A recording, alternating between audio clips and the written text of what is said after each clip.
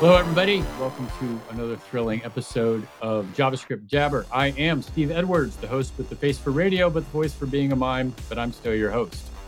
With me on my panel today, on our panel, not just my panel, we have AJ O'Neill with a full mouth. How you doing, AJ? Yo, coming at you live with a bowl full of egg. Egg. Is that real egg or like egg whites like I eat? No, it's real egg, I think. I mean, if they're still selling that at the store, if it's cheaper than synthetic. Oh, okay. But they come from a shell. Mine comes from a carton a lot of times, so that's why I asked. So Yeah, these ones are, whether real or not, it's from a shell. I think. Good. Actually, I didn't do it. My wife did it. So how do I know? You're taking your word for it, in other words? Mm-hmm, yeah. Okay, good. Also coming live from Tel Aviv, Mr. Dan Shapir. How you doing, Dan? Hey, I'm a traveling reporter today on site with our guests at the Wix development offices. All right. So before we get to the guests, we are talking about Codux. Codux is a new code editor that the geniuses at Wix have come up with. And I so wish I had a duck sound effect, but I don't. So you're going to have to imagine the quacking. So Dan, I'll throw it to you. Why don't you introduce our guests and take it from there? Sure thing. So, like I said, I'm here at the Wix offices, and we're going to be talking about this great offering that they've come up with. It's important to note, though, that this is something that's wholly separate and distinct from the Wix offering, the Wix platform, the Wix service. This is a tool aimed specifically at React developers. And I'll let our guests talk in more detail about it. But first, I'd like to introduce them, or actually let them introduce themselves. So please go ahead. Hi, I'm Nadav Abrahami. I'm one of the co-founders of Wix. And basically, I'm the guy that keeps building visual editor after visual editor after visual editor. With increasing complexity. Totally. Started from no code, low code, and now it's your code. And I'm Tom. I've been with Wix for close to 10 years now. Started as a script kiddie doing components and applications on our internal frameworks. And then kind of hopped around the company doing different things. These days, I lead development on our open source project called Stylable, which is a topic for another day. And I lead developer relations for Codux. So I'm very glad to be here talking about it. What is this thing, Codux, and why should our listeners care about it? Exactly. Well, I think I'll try to answer that. Maybe I'll start with how we came to build this thing. We've been building visual editors for the last 16 years or so at Wix. And as Tom said, of increasing complexity. But we've always, whenever we're building this editor and the components to show in the viewer, we've always been using the main technologies that front-end developers use today. And we're missing out a visual editor for ourselves. So that's pretty much the main reason we started building this, because we keep seeing the rift between UI, UX people and the developers and the broken cycle of work that they have between them. And we see it for ourselves and we see it outside. And we just wanted to take what we do with visual editors and take it to the same world of our work. So basically, if I'm understanding you correctly, what you're saying is that there's a disconnect between the work that designers, let's say, or UX experts are doing with tools like, Figma or something like that, and the JSX code that so many developers are using these days. That there's like a lot of manual effort at the end of the day involved in taking a design that a designer created using whatever tool it happens to be and moving it manually into code. Is that an accurate description? Totally. As long as you're using common web practices and frameworks, you don't have a visual editor, and it means that the designer has to work in Figma, and you have to translate it into whatever it is you're building as a developer. And I think that's the rift we're trying to solve here. It's still very early. There's a lot to do, but that's where we're aiming to start to solve. And also, I think like there's another thing here where, even if you're talking about the work of the front end developer by themselves, they're using text, they're using HTML, React, CSS, whatever technologies they've chosen to represent visual things. And of course, we all work with the browser and we work with the dev tools and all the things that we have to kind of make sure that the things do what we think they should do or what we want them to do. But every developer every front-end developer is probably very familiar with like applying a background red to something just to see where it is on the screen to understand where that element has gone to.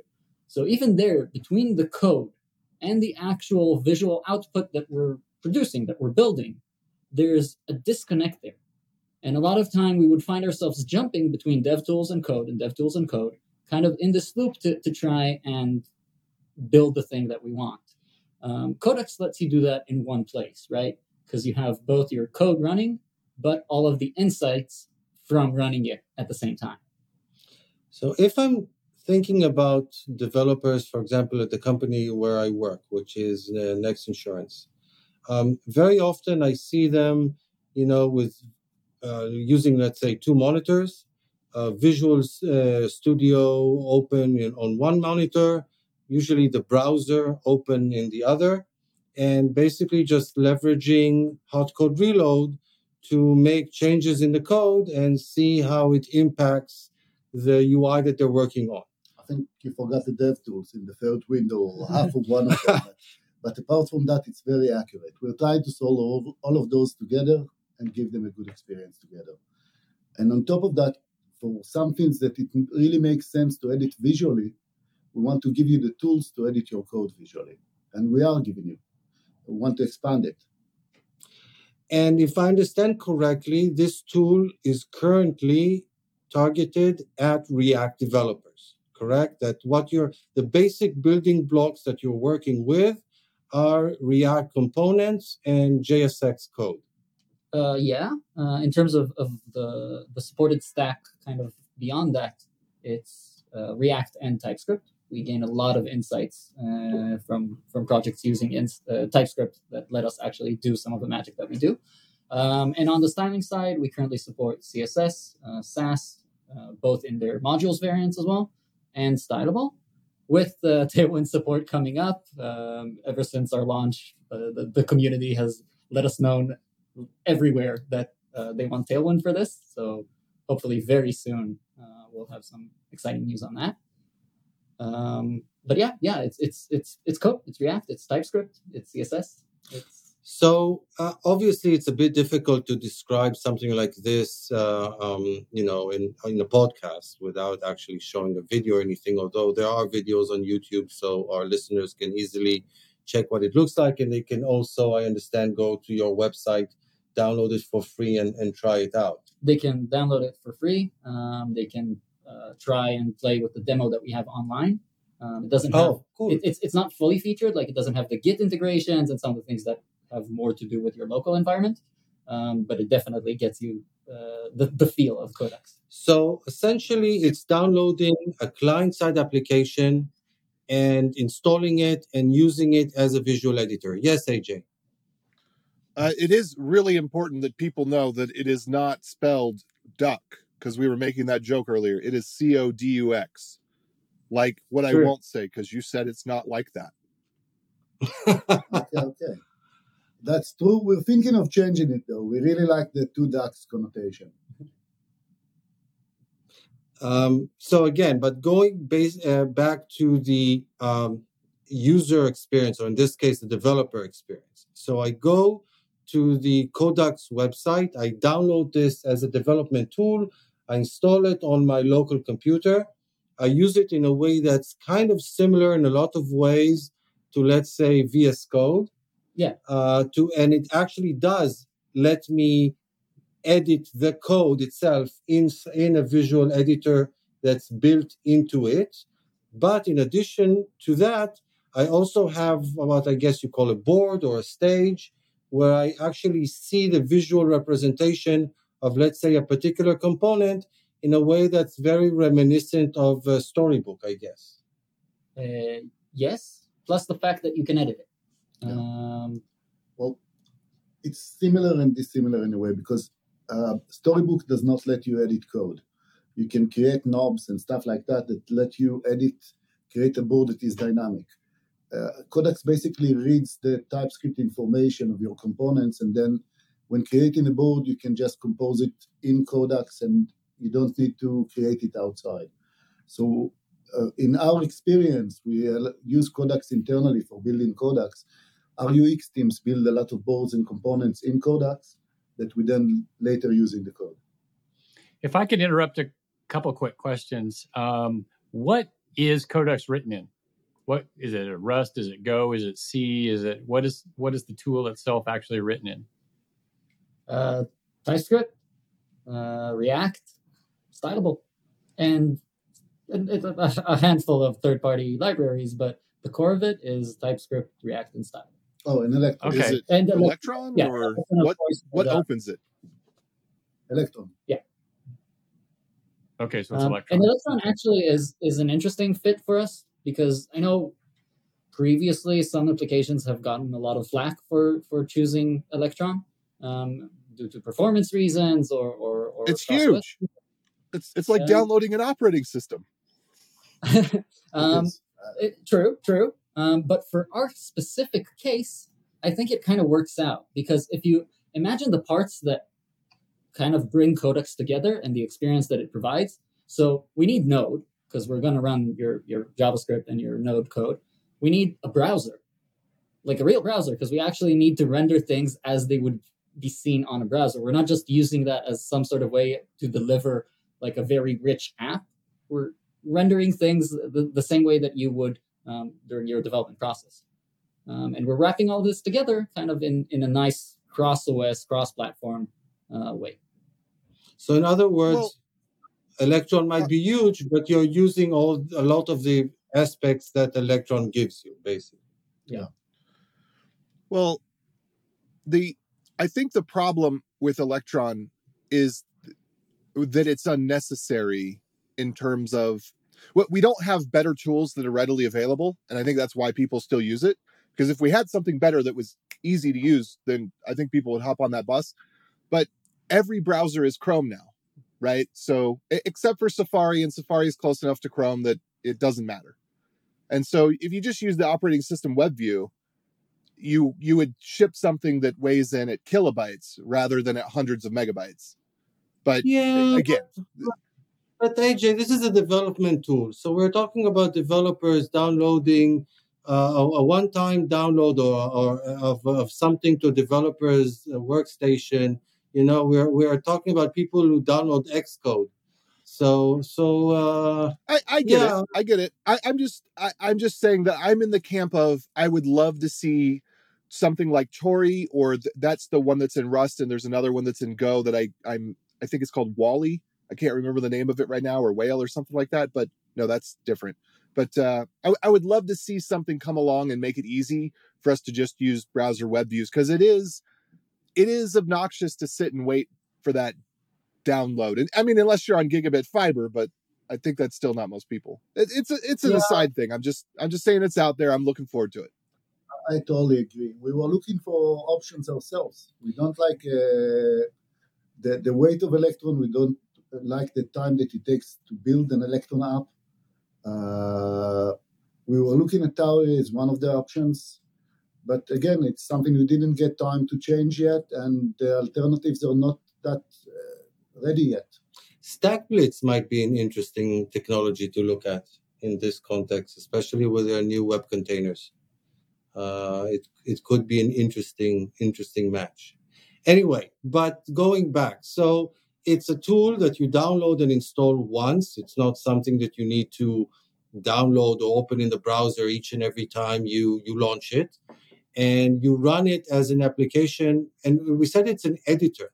So do you envision people using this instead of VS Code, alongside VS Code, interchangeably with VS Code? Like, what's the common use pattern that you envision?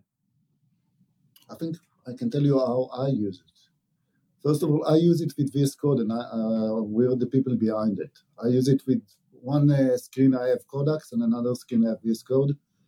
We just added the functionality to go directly to VS Code from a lot of the panels and a lot of the places. And there's so many, the ecosystem of VS Code, plugin-wise, is so rich that I don't see anybody changing their IDEs soon, and I really don't think that that's what we come to solve. I think the main thing here is that a lot of times it makes sense to see the things visually and to edit them visually, and it's something that needs to live alongside your IDE. So talking about plugins, why isn't it just itself a plugin inside VS Code? Why does it even need to be a separate application that you run alongside it? There's two use cases we're seeing, and already in the users we're seeing, we just launched a couple of months ago, but already we're seeing a lot of places where you have developers that collaborate with the UX. And there it a lot of times makes sense for them, for the UX or the product designers, as they like to be called these days, for the product designer to edit the things visually, and he doesn't need VS Code. So we're definitely looking at adding a VS Code plugin for opening Codux for a developer. I'm not sure if it will be in place in VS Code because we really need the real estate for a visual editor. So it's not something that I can see as a small panel in VS Code, but we are looking at an extension for opening Codux on a specific file, on a specific project, very fast from VS Code. Now, if I give like a quick overview of what I recall Codux looking like, you have effectively like a stripe on the left, a stripe on the right, a center top part, and a center bottom part. Obviously, each one can collapse. The part on the left, as I recall, is like the component hierarchy. Yeah, that's what we call the elements tree. And it provides you with, it provides you with a visual representation of the structure and, to a degree, the state of your application. So it's JSX as a tree, bottom line. But it also includes like logical properties that result during your runtime. So if, for example, you have conditionals in your code, right? You have a branching of your component that can render two things. We would represent that branching as a visual indicator. If you have a repeater, something that generates multiple items through a function call, through map, something like that, then we would identify that and signify all of those color codes. So you actually look, as it were, at the output of the JSX rather than at the JSX itself. We're looking at it all.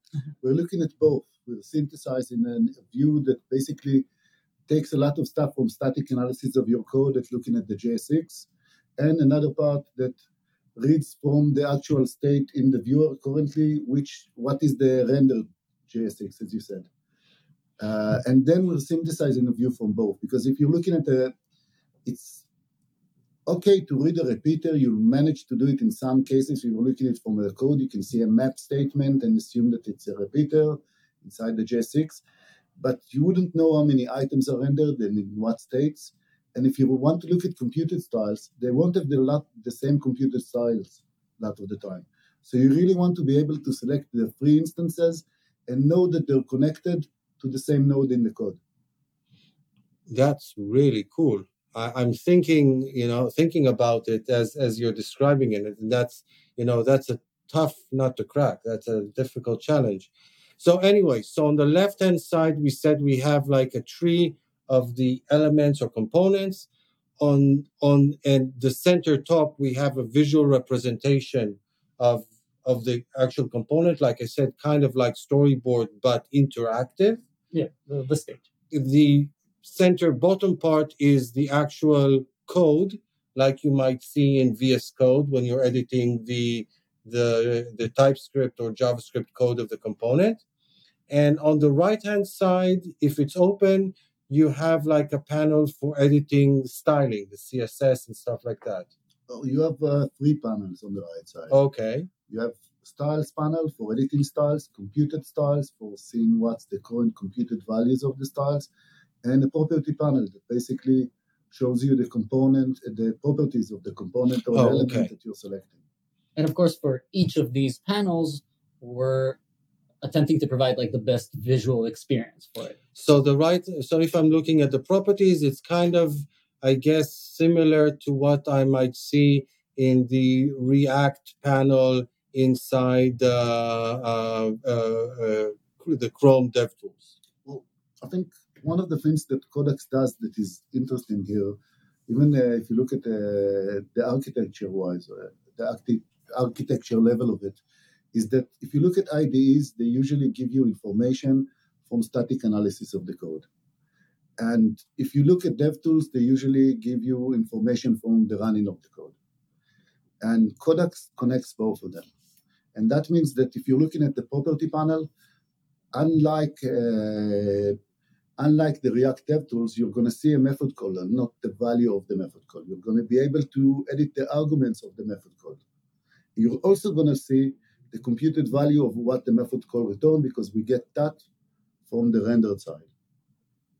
Interesting. So if, for example, you have, I don't know, some component that receives like a user object as one of its properties, then our visualizers in the panel will automatically, from the static generation, pick up the types and the schemas for these properties. So you will have nice visualizer for them. And from the runtime, from the actual code that's being run, we'll extract all the values and kind of show you what's really there, so that if you want to change it and edit it, you could do so simply.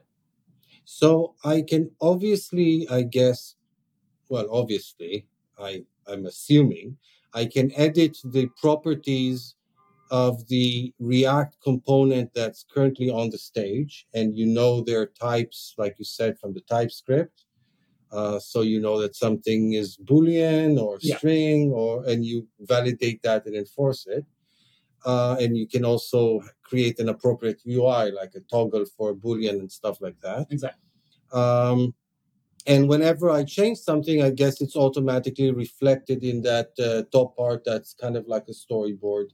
And I instantly see the changes that I'm making.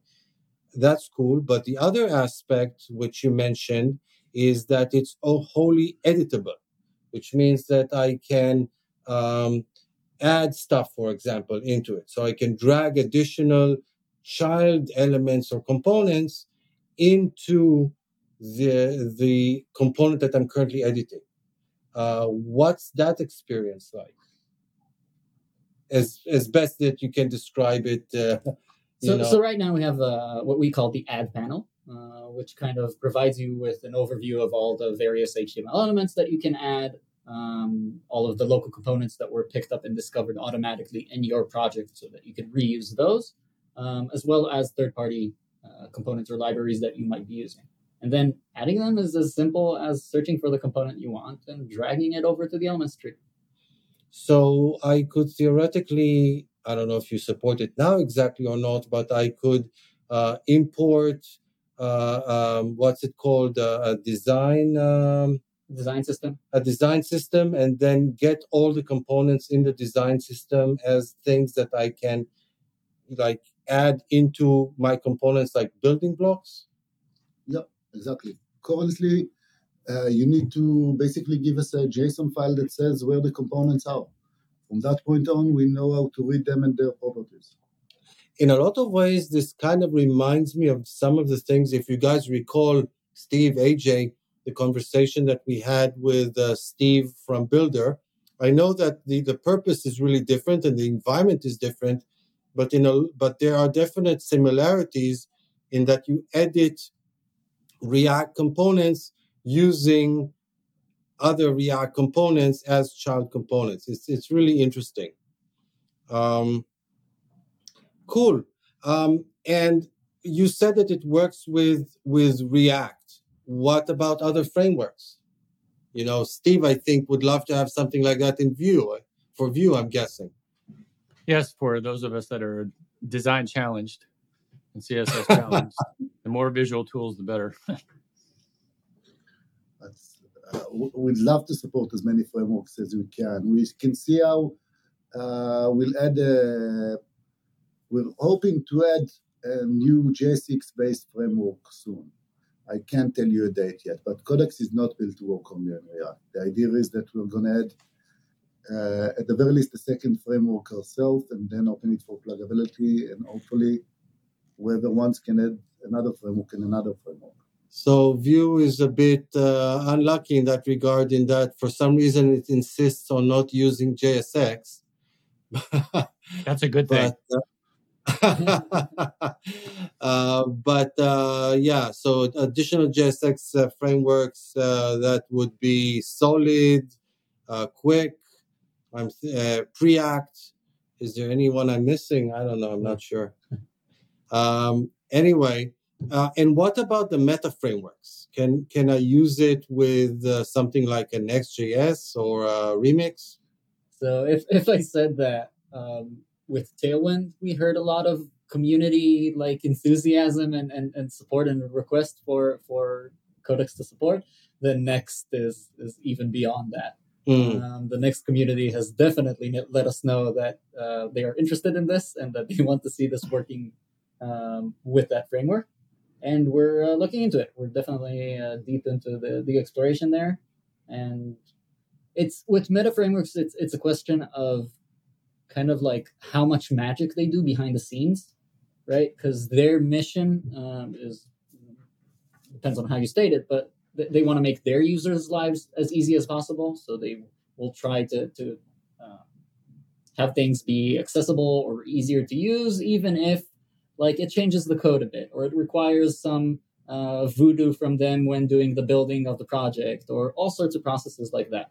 Can you give practical examples of what you mean? What, like an example of some magic that Next.js might be doing behind the scenes in order to streamline the development process? Well, they're like the Wizard of Oz. They have like all the magic.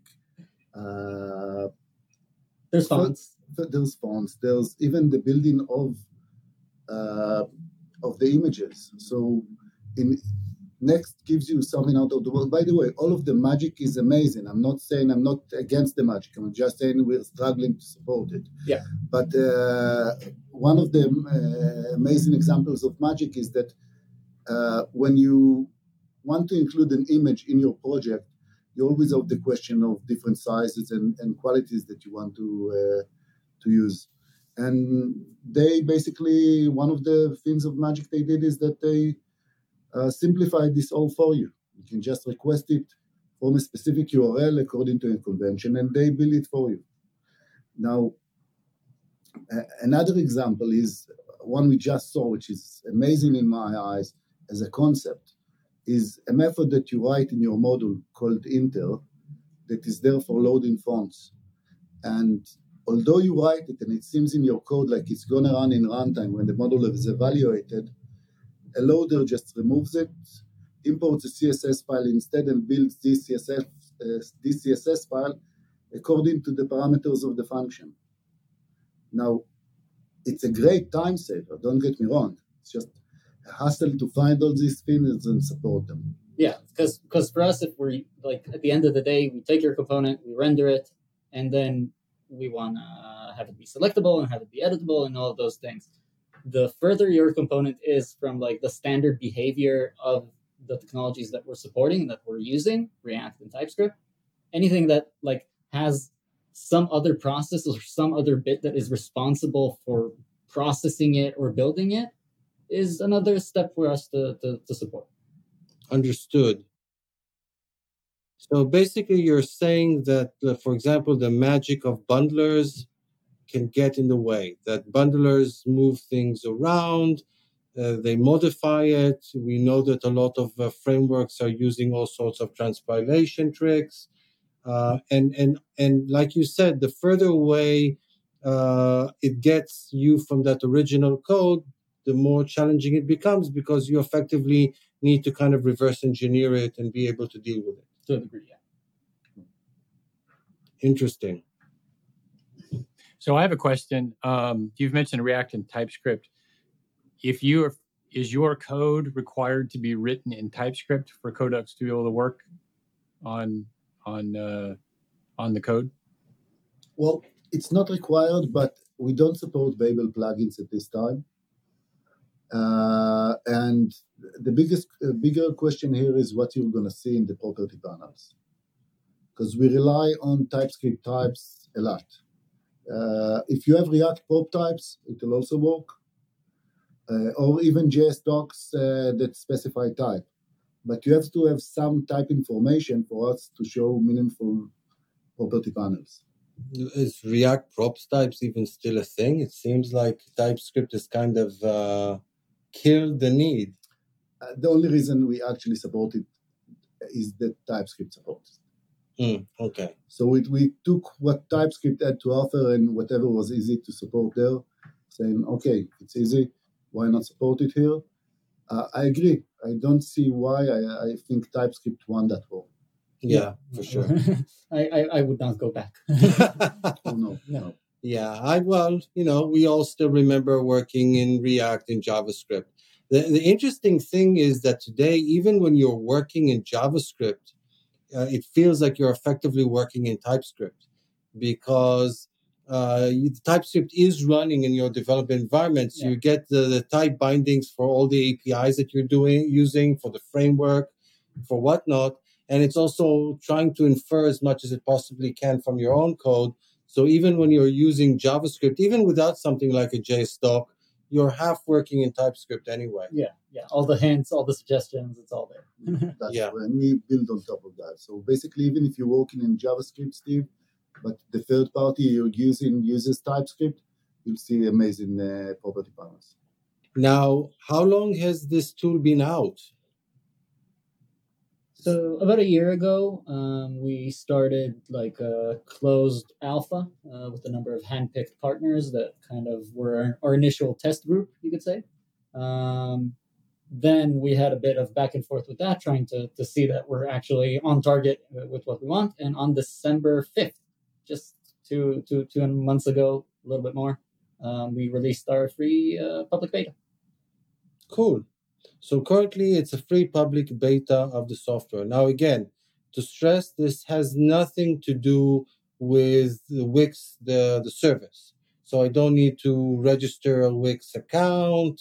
I don't need to do anything with Wix, or is it somehow associated with it? A Wix account is required at this point. But I don't need to build a Wix website. No. It's a completely standalone product meant to run on local development projects on your machine, and does not currently integrate into Wix or its offering in any substantial way. So down the line, there are some really interesting options for us there as well, because Wix has a pretty big basket of offerings for users, not just developers, like all the various systems, all the various integrations that the company has developed and added. So basically what you're saying is that in some ways it's kind of like Vercel's attitude towards Next, that you can use Next.js without any of the Vercel services, but there's obviously bindings which can make it easier for somebody who wants to deploy their Next.js application to use Vercel.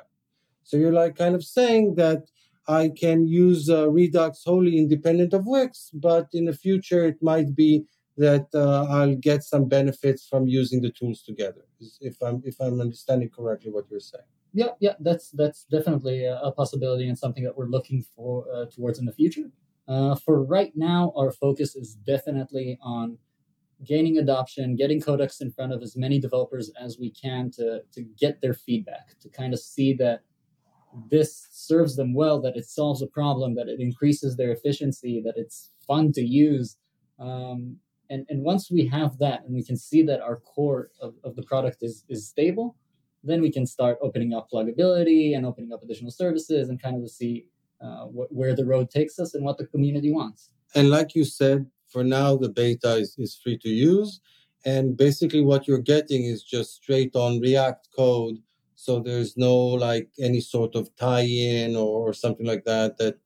Let's say tomorrow I decided I don't want to use Codux anymore. I just have React code. It's not that something that's in any way tied like to anything proprietary. I think more than that, a lot of the users will think, don't create a new project in Codux. They load their existing React project into Codux and they edit that. Okay. And in that place, the only thing that we're doing is we're adding one very small dev dependency that's used to render the boards, right? Okay. So that's kind of the integration point for that. Beyond that, there's no telling if a project has used Codux. There's no signature. There's no special format that we have. If you used Codux on your project and then decided that you didn't like it or wanted something else and you removed it, nobody should be able to tell that it was used. So going back again to our discussion of let's say Next.js, what you're saying is currently I can't easily just open my Next.js project as a whole using Codux, but I can certainly take part, like individual components of that project, edit them within Codux, and then bring them like back and forth from that Next.js project. Exactly. The first user that shared his project with us and showed us what he did. Based in China, he converted his Next.js project from using the MUI component library to the Radix one, using Codux. And it's an existing project. It's a Next.js project. I think to specifically the magic that is the specifics of Next, like font loading, image loading, some of that stuff, we still need to support. But whenever it's just a React TypeScript component inside the Next project, there's no issue. Yeah, there's also going to be other magics, like their link component, the way that they handle forms, stuff like that. There's definitely going to be some magic involved. We're probably going to start there with something relatively basic to kind of start getting, again, feedback and seeing that people find this appropriate for their needs, and expand as we move forward. Now, Nadav, I remember that when we talked about this, the work that you were doing a few days ago in preparation for this interview, you told me that you had an interesting situation. You didn't go into details, where you tried to go down certain paths and ran into interesting challenges along the way, which kind of caused you to rethink the architecture of the solution that you came up with. Yes, we tried to build a very similar project in Wix a few years back. But I think the main difference was that instead of relying on open source solutions, some of them were not there yet, we tried to build everything. We basically tried to build the framework for the user, the styling solution for the user, the state management for the user, and on top of that, an editor. And while doing that, what we found out is that the open source just exploded. And just we looked at our solutions and we said we wouldn't want to use them at that point. So basically, because we were also split up in the work between building these open source solutions and building the editor, it was just too much. And then we rethought, and we came back to build Codux, saying we want to edit what's out there. We don't want to create our own proprietary solution. Even if it's open source, it's still going to be ours. We'd rather edit whatever solutions are out there in the industry. So which open source things did you bring into the Codux project, for example? Well, first of all, I'm talking about the stack of the user. In that last solution, in that try we did before, we tried to build the stack the user is going to use, the developer. I understand. So you kind of were looking, if you want to use our tool, you need to build your things this certain way. Yeah, with this styling solution, Exactly. with this state management, with this component rendering scheme, so on. Okay, now you're going the other route, which is kind of trying to be as agnostic as possible and work with whatever the user might have. Yes, exactly. I think that trying to compete with the open source here was the biggest mistake we did here, because first of all, it moves fast. There's a lot of people in it, and they know what they're doing a lot of the times, which is sometimes surprising, but they really, really know what they're doing. So when we realized that, and when we realized that the things that they're building out there are also as easily editable to us as the things we were planning to build, because anyway, it's a code framework. It has to be. If you want to get to real expression, to unlimited expression, you have to have code. And the second that you have code, the editability becomes harder. You have to read stuff from the rendered result. You have to read stuff from the code using static analysis, and you have to combine all of that. So basically, we found out that we're both building the stack of the user and having the same issues building the editor that we would have if we didn't build the stack. I understand. I'd say we're very much like standing on the shoulders of giants here, with primarily with TypeScript. We really like TypeScript. Like we like just about everything that team does, and how they communicate and how they iterate and how they make TypeScript has improved so much over the years that it has provided us with an incredibly rich set of tools that we can build on to actually have and gain meaningful insights. Yeah, I think it's pretty amazing what type in terms of implementation. I'm not even talking about the language specification. I'm not talking about the tooling. It's pretty amazing what has been happening with the tooling, the language, what's it called, the language server? Yeah. That you can actually talk to via an API, have it analyze your code, and get back from it information, and that VS Code talks to it, and I assume you kind of talk to it using essentially the same API or something like that. Oh yeah, we chat with it a lot. We use it. So many features of Codux use that. If we want to know whether to allow dragging into a component, we have to look at its API and see if it accepts JSX children. If you're looking at the property panel, it's there. If you're looking at the style panel, you want to know if to enable add-in classes, it's there.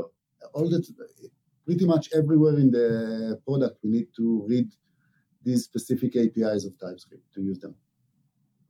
That is really cool. This is something I really need to think about, because it's a really the fact that you can introspect code in such a meaningful way, and the tooling that is happening as a result of that is really interesting.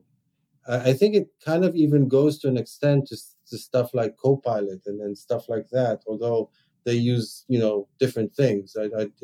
But still, it's all this analysis these days that's happening around code. It's really intriguing.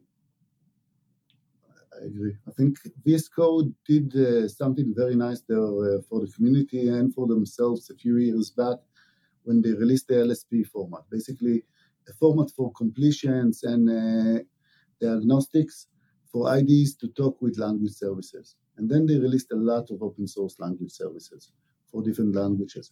And that changed a lot of the community, and a lot of the different IDs today use this API and these language services for all of the languages. So it gives you something really nice to build on top.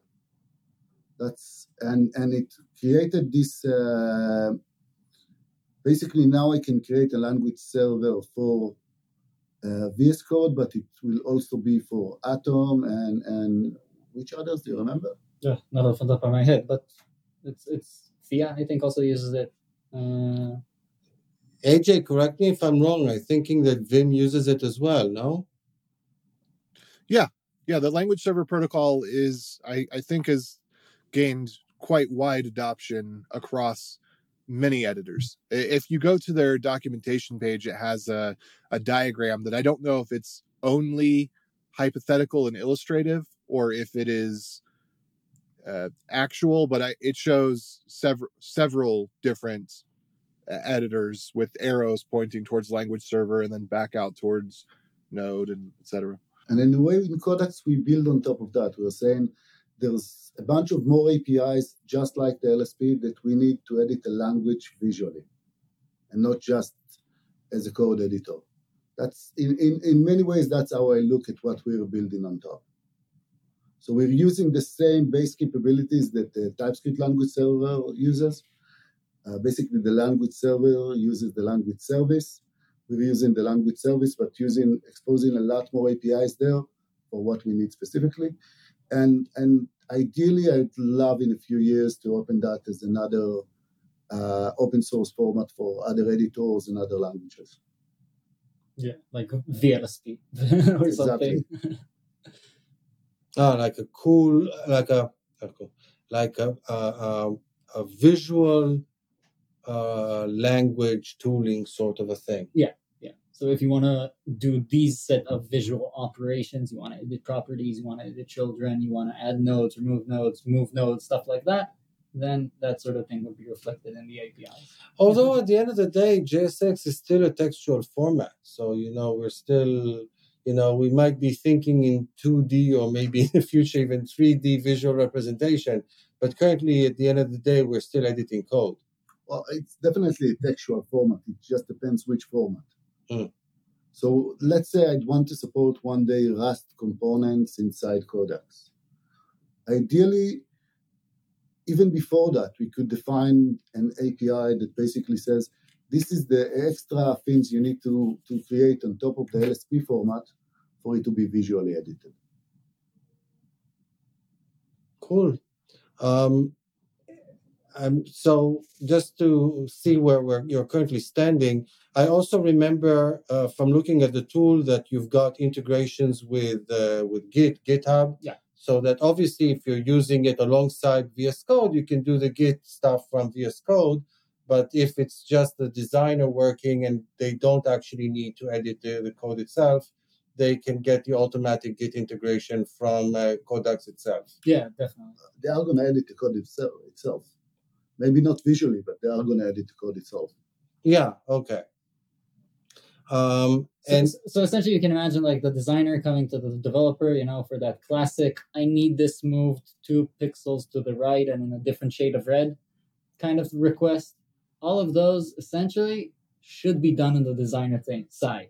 They know what they want to do. It's completely visual and not like business logic related or has to do with the operation. Let the developer review their work. Like a regular PR. But without the visual editing, most designers can't create that PR. So basically, for better or worse, you're giving the designers a foothold into the coding process.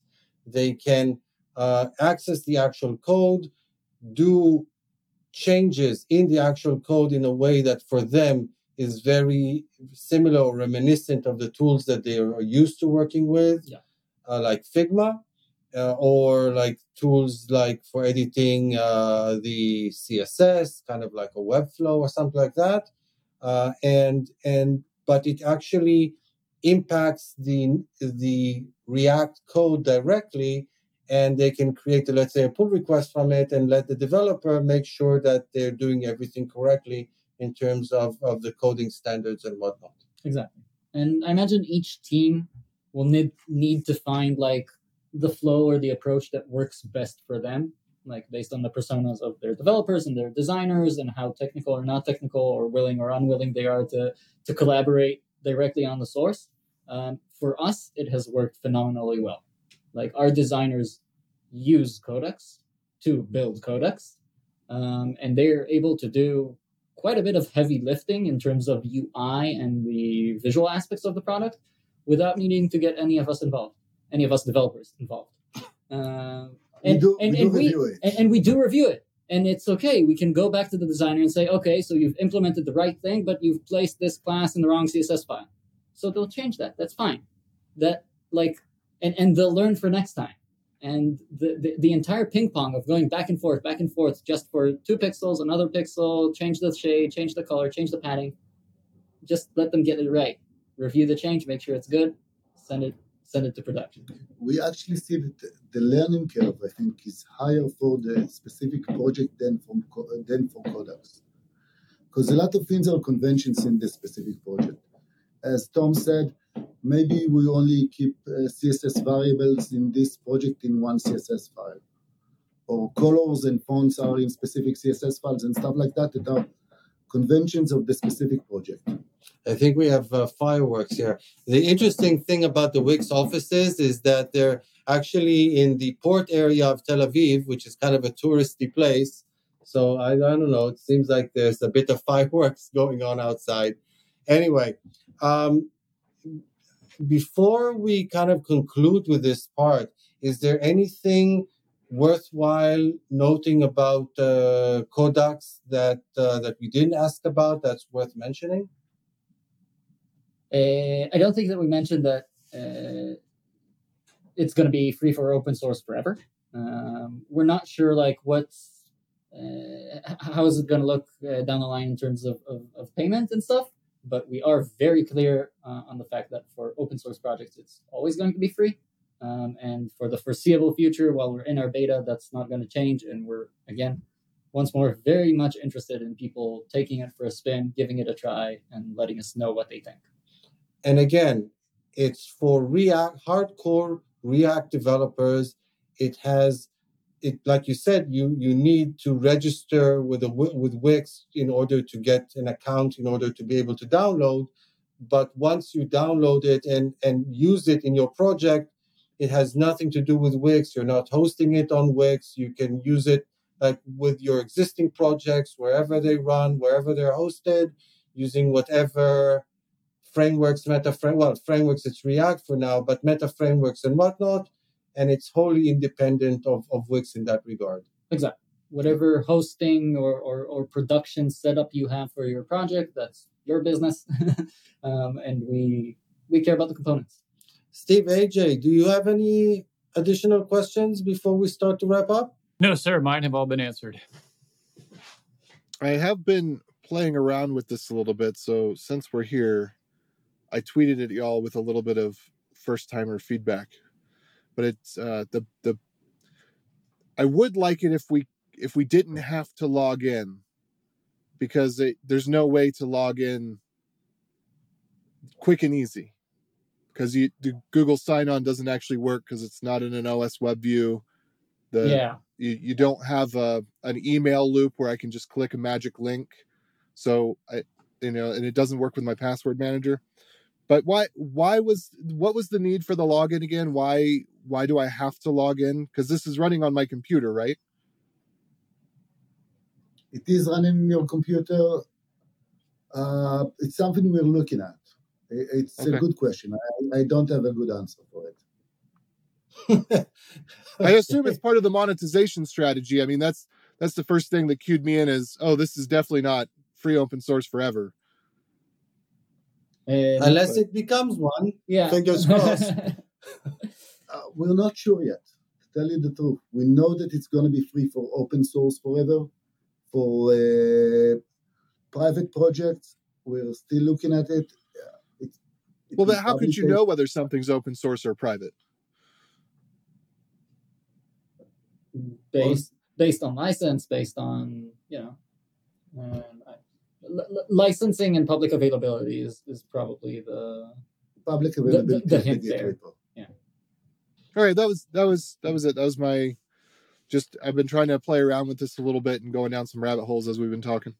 Yeah, you like going down rabbit holes, AJ, don't you? Well, it's not that I do as much as that I do what I must because I can. So guys, if somebody like AJ wants to find it and play with it and see what it's all about, where do we actually find it? So the website is at codux.com. That's CODUX.com. And of course, you're welcome to follow us on Twitter at CoduxIDE. And we have a Discord community, vibrant and kicking.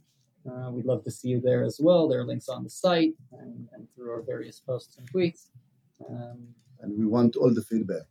Basically, we're at the point we just released this thing a couple of months ago, and we really want all the feedback you guys can forward us. I can also say, like, on a personal note, this, as you can probably imagine, this is not a small project. This is not something that we've cooked up in a week or two or a month or two. And after a significant amount of time, it's really exciting for us to see people meet Codux for the first time. If they get it, if they don't get it, what they try and succeed, what they try and fail, what they thought of that we, despite having endless discussions about some things, they just nailed in a single operation or a single thought. So it's really fun to kind of be in that place.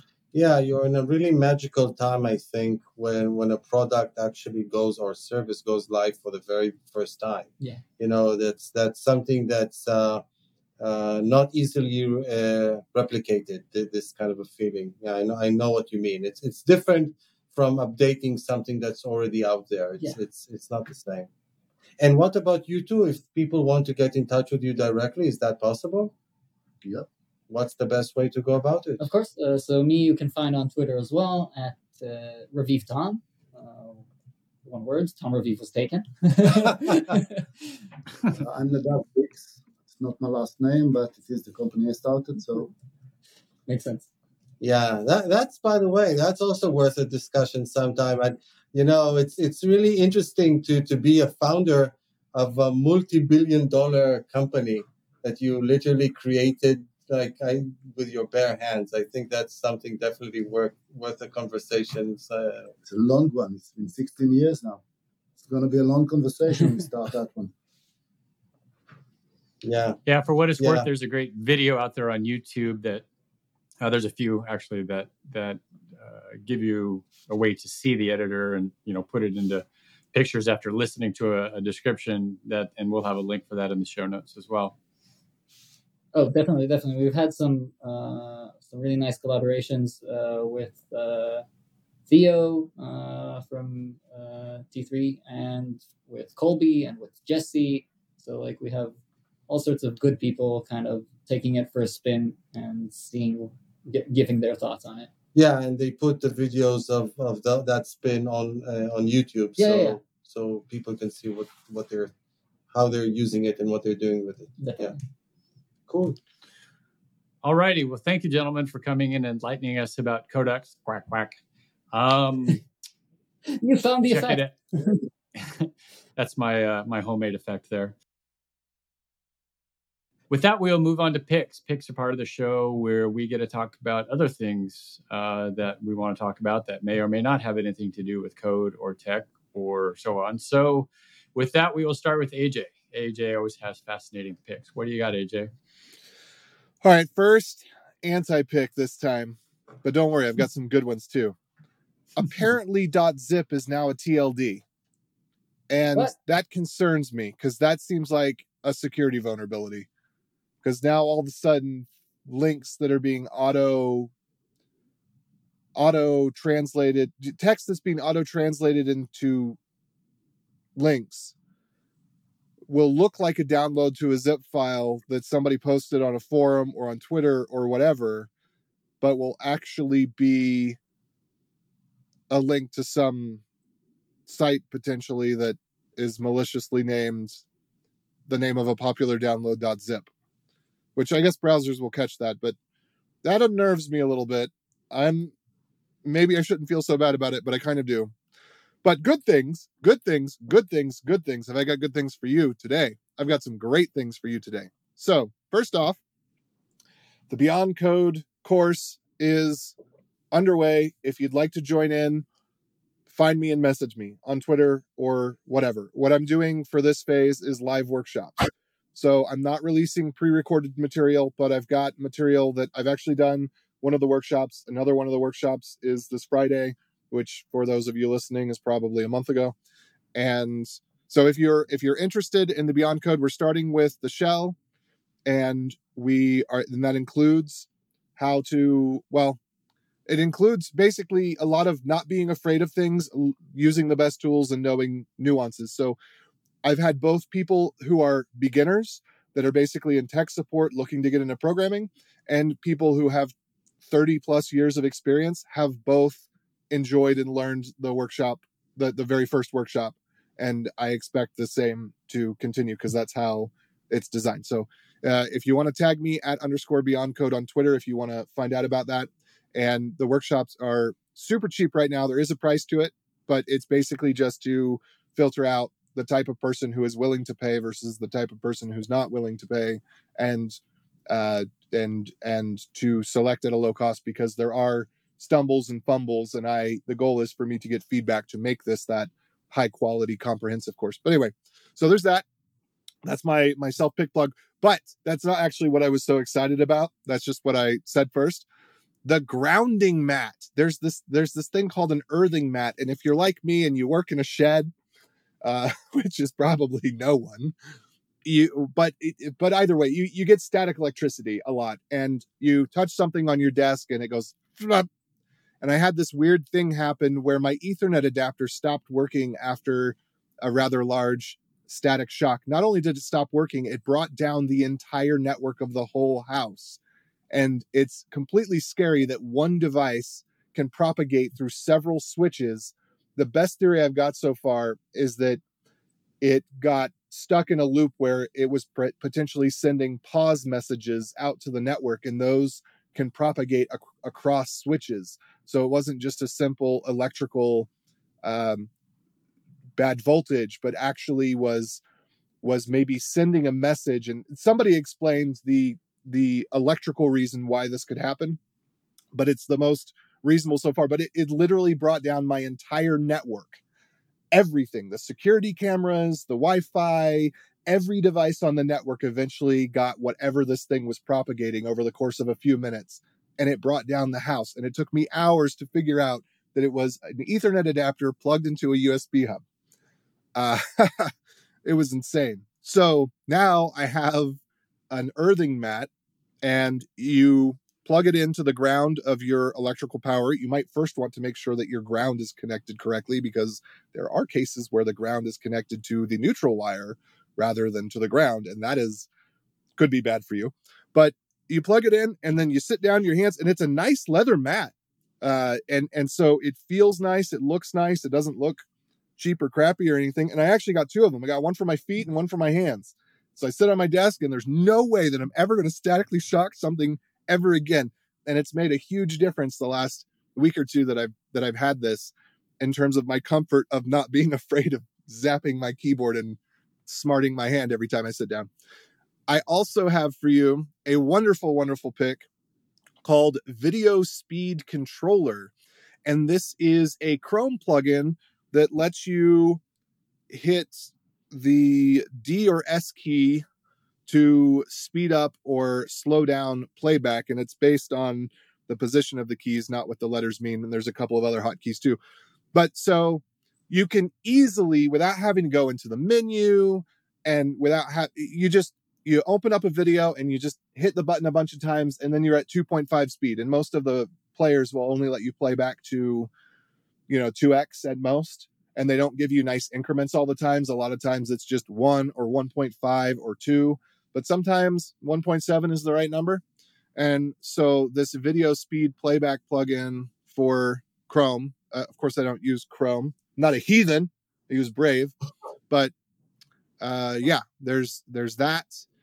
And I think those are my picks for y'all today. Excellent. Thank you, AJ. I will go next with my picks. I actually have a legitimate pick before I get to the high point of every podcast episode, my dad jokes. So those of you who are watching this YouTube, I'll show you a picture of it. It is a gift my wife got for me for my birthday this week. And she thought it would be useful since I've been getting into downhill skiing again over the past couple of years. It's made by a company called Hinge Shark, and it's a Bluetooth beanie. So it's like a stocking cap beanie, and you'll see it here. And what's cool about it is that it has one on the front. It has lights that you can rotate through. It has 2 levels of bright lights, and then a flashing blue and red light, so you can look like you're pulling somebody over when you're skiing downhill or something like that. And then it also has 2 little pieces that sit here in the thing that are speakers that sit in the rim of the hat, and they connect by Bluetooth to your phone. So you can have this hat on, you're keeping your head warm, and you can be listening to music or podcasts like JavaScript Jabber or whatever you want to listen to on your phone while you're skiing, or at least while you're keeping your head warm. As somebody that has a perfect head uncovered by hair, I wear a lot of beanies.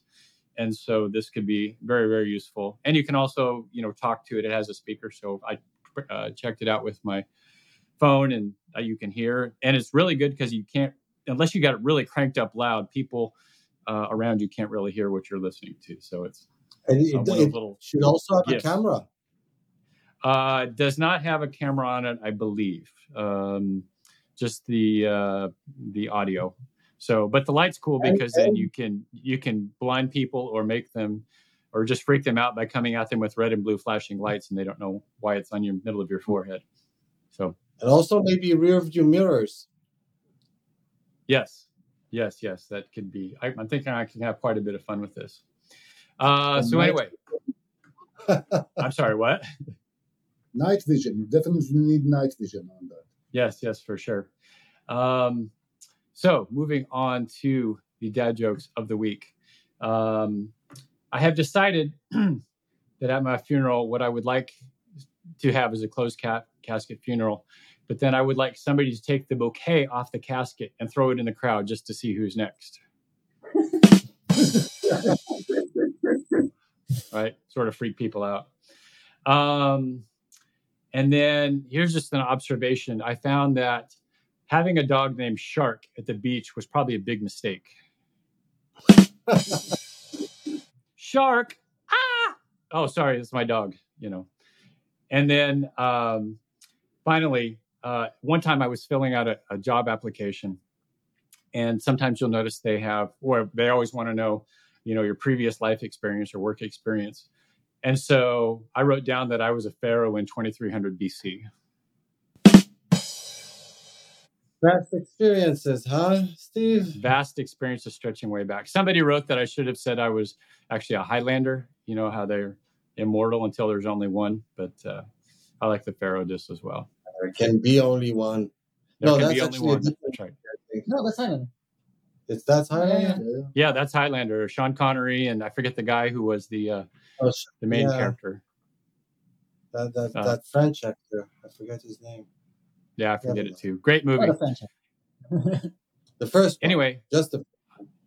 Yes. The TV show was okay, but the movie was no, but good. There was also a second movie, I think, which was like abysmal.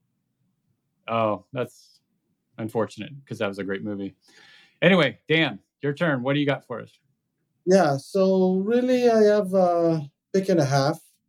My main pick is another podcast called Fed Bites. And this is the reason that I'm shouting it out is that they were kind enough to have me on as a guest in their latest episode.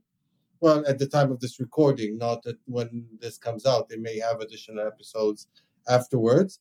It's called Fed Bites. It's by Yoav Ganbar, who was a guest on our podcast a while back, and Roman Sandler. They also kind of similar to JSJ. They talk about web development technologies and JavaScript and whatnot. And I came on to speak about frameworks, like this kind of toasty topic of which framework is best and which meta framework will win. And it was kind of an interesting discussion. The first third was actually a conversation about submitting talks and getting into conferences and stuff like that. So if you want more of my voice, if JavaScript Jabber is not enough, then I invite you to listen to that episode in particular and to the Fed Bites podcast in general. It's bites, it's bites as in biting, not as in bites like technology. So Fed Bites.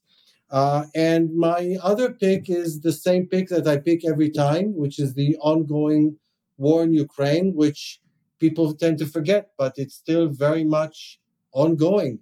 And a lot of people there are still suffering. So whatever you can do for the people of Ukraine, please do. And those are my picks for today. You're next. Yep. Okay. So I have two picks. I think one of them is something I've been playing around. It's an oldie, but I think it's amazing. I've been playing around with the X-State lately, and I think it gives an amazing... Very similarly to Codux, it gives you an editor for a specific part of your application, specifically the state, and it gives you a way of showing that to the non-tech part of your team, which I think is amazing. So it's something that just as an approach of a state machine that you can visually edit and visually play with, I think it's an amazing approach. Really enjoyed playing around with it. And another thing is, I don't know how you can implement it, but I think it's really interesting, is Kung Fu specifically for engineers. I think because I do Kung Fu weekly with a trainer that talks a lot while he's training me, and you learn the most amazing things. Like one of the things I noticed after talking to him that is really interesting is that you have to keep in close quarters when you're fighting. You have to keep an hand on the opponent, because if you try to react to vision, it takes you so much time compared to reacting to the sense of touch. And as an engineer, I can totally see why. The visual processing is so much more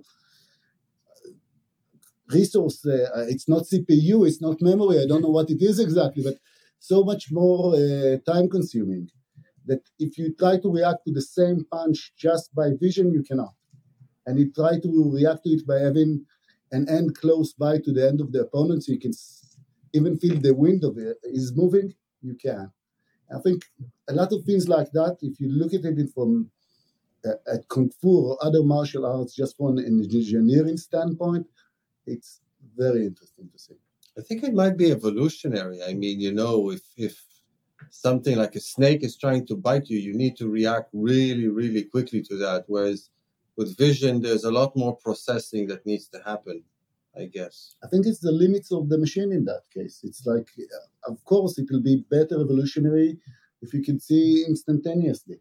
But we're not aware of that. And there's like a huge time gap. There's a huge lag between the world we're seeing and the world that's there. And that's one of the places that it becomes evidently clear that it's really nice to play with. Feedback loops all day. Yeah.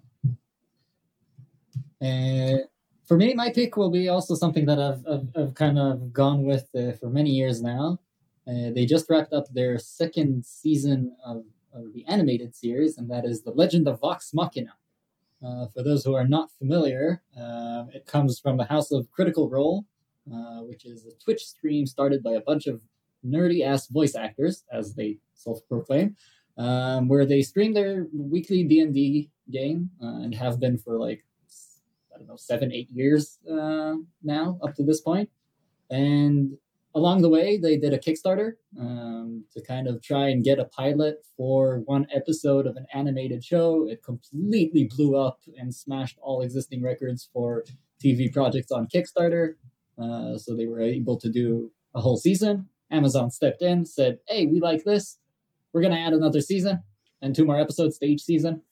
So the second season just wrapped up. They've already announced the third. For anyone with a bit of inkling in their heart for D&D or high magic fantasy in general, it's hilarious and it's fantastic, and I love it. All righty. So with that, we will wrap up. Thank you for Tom and Nadav for coming on and talking about Codux. Quack, quack. Thank you so much for having us. It's been an absolute treat to be here, and thanks to Dan for inviting us. And our pleasure. We're going to sample the sound effect. You're the official sound effect of Codux from now on. I'm sorry. Okay. You're the only one. I will record it and send it to you. I'm so much better than the Aflac duck, believe it or not. As we mentioned before, all these links to videos and etc. will be in the show notes so that you can peruse them at your leisure. Thank you for coming on, and we will talk to you next time on JavaScript Jabber.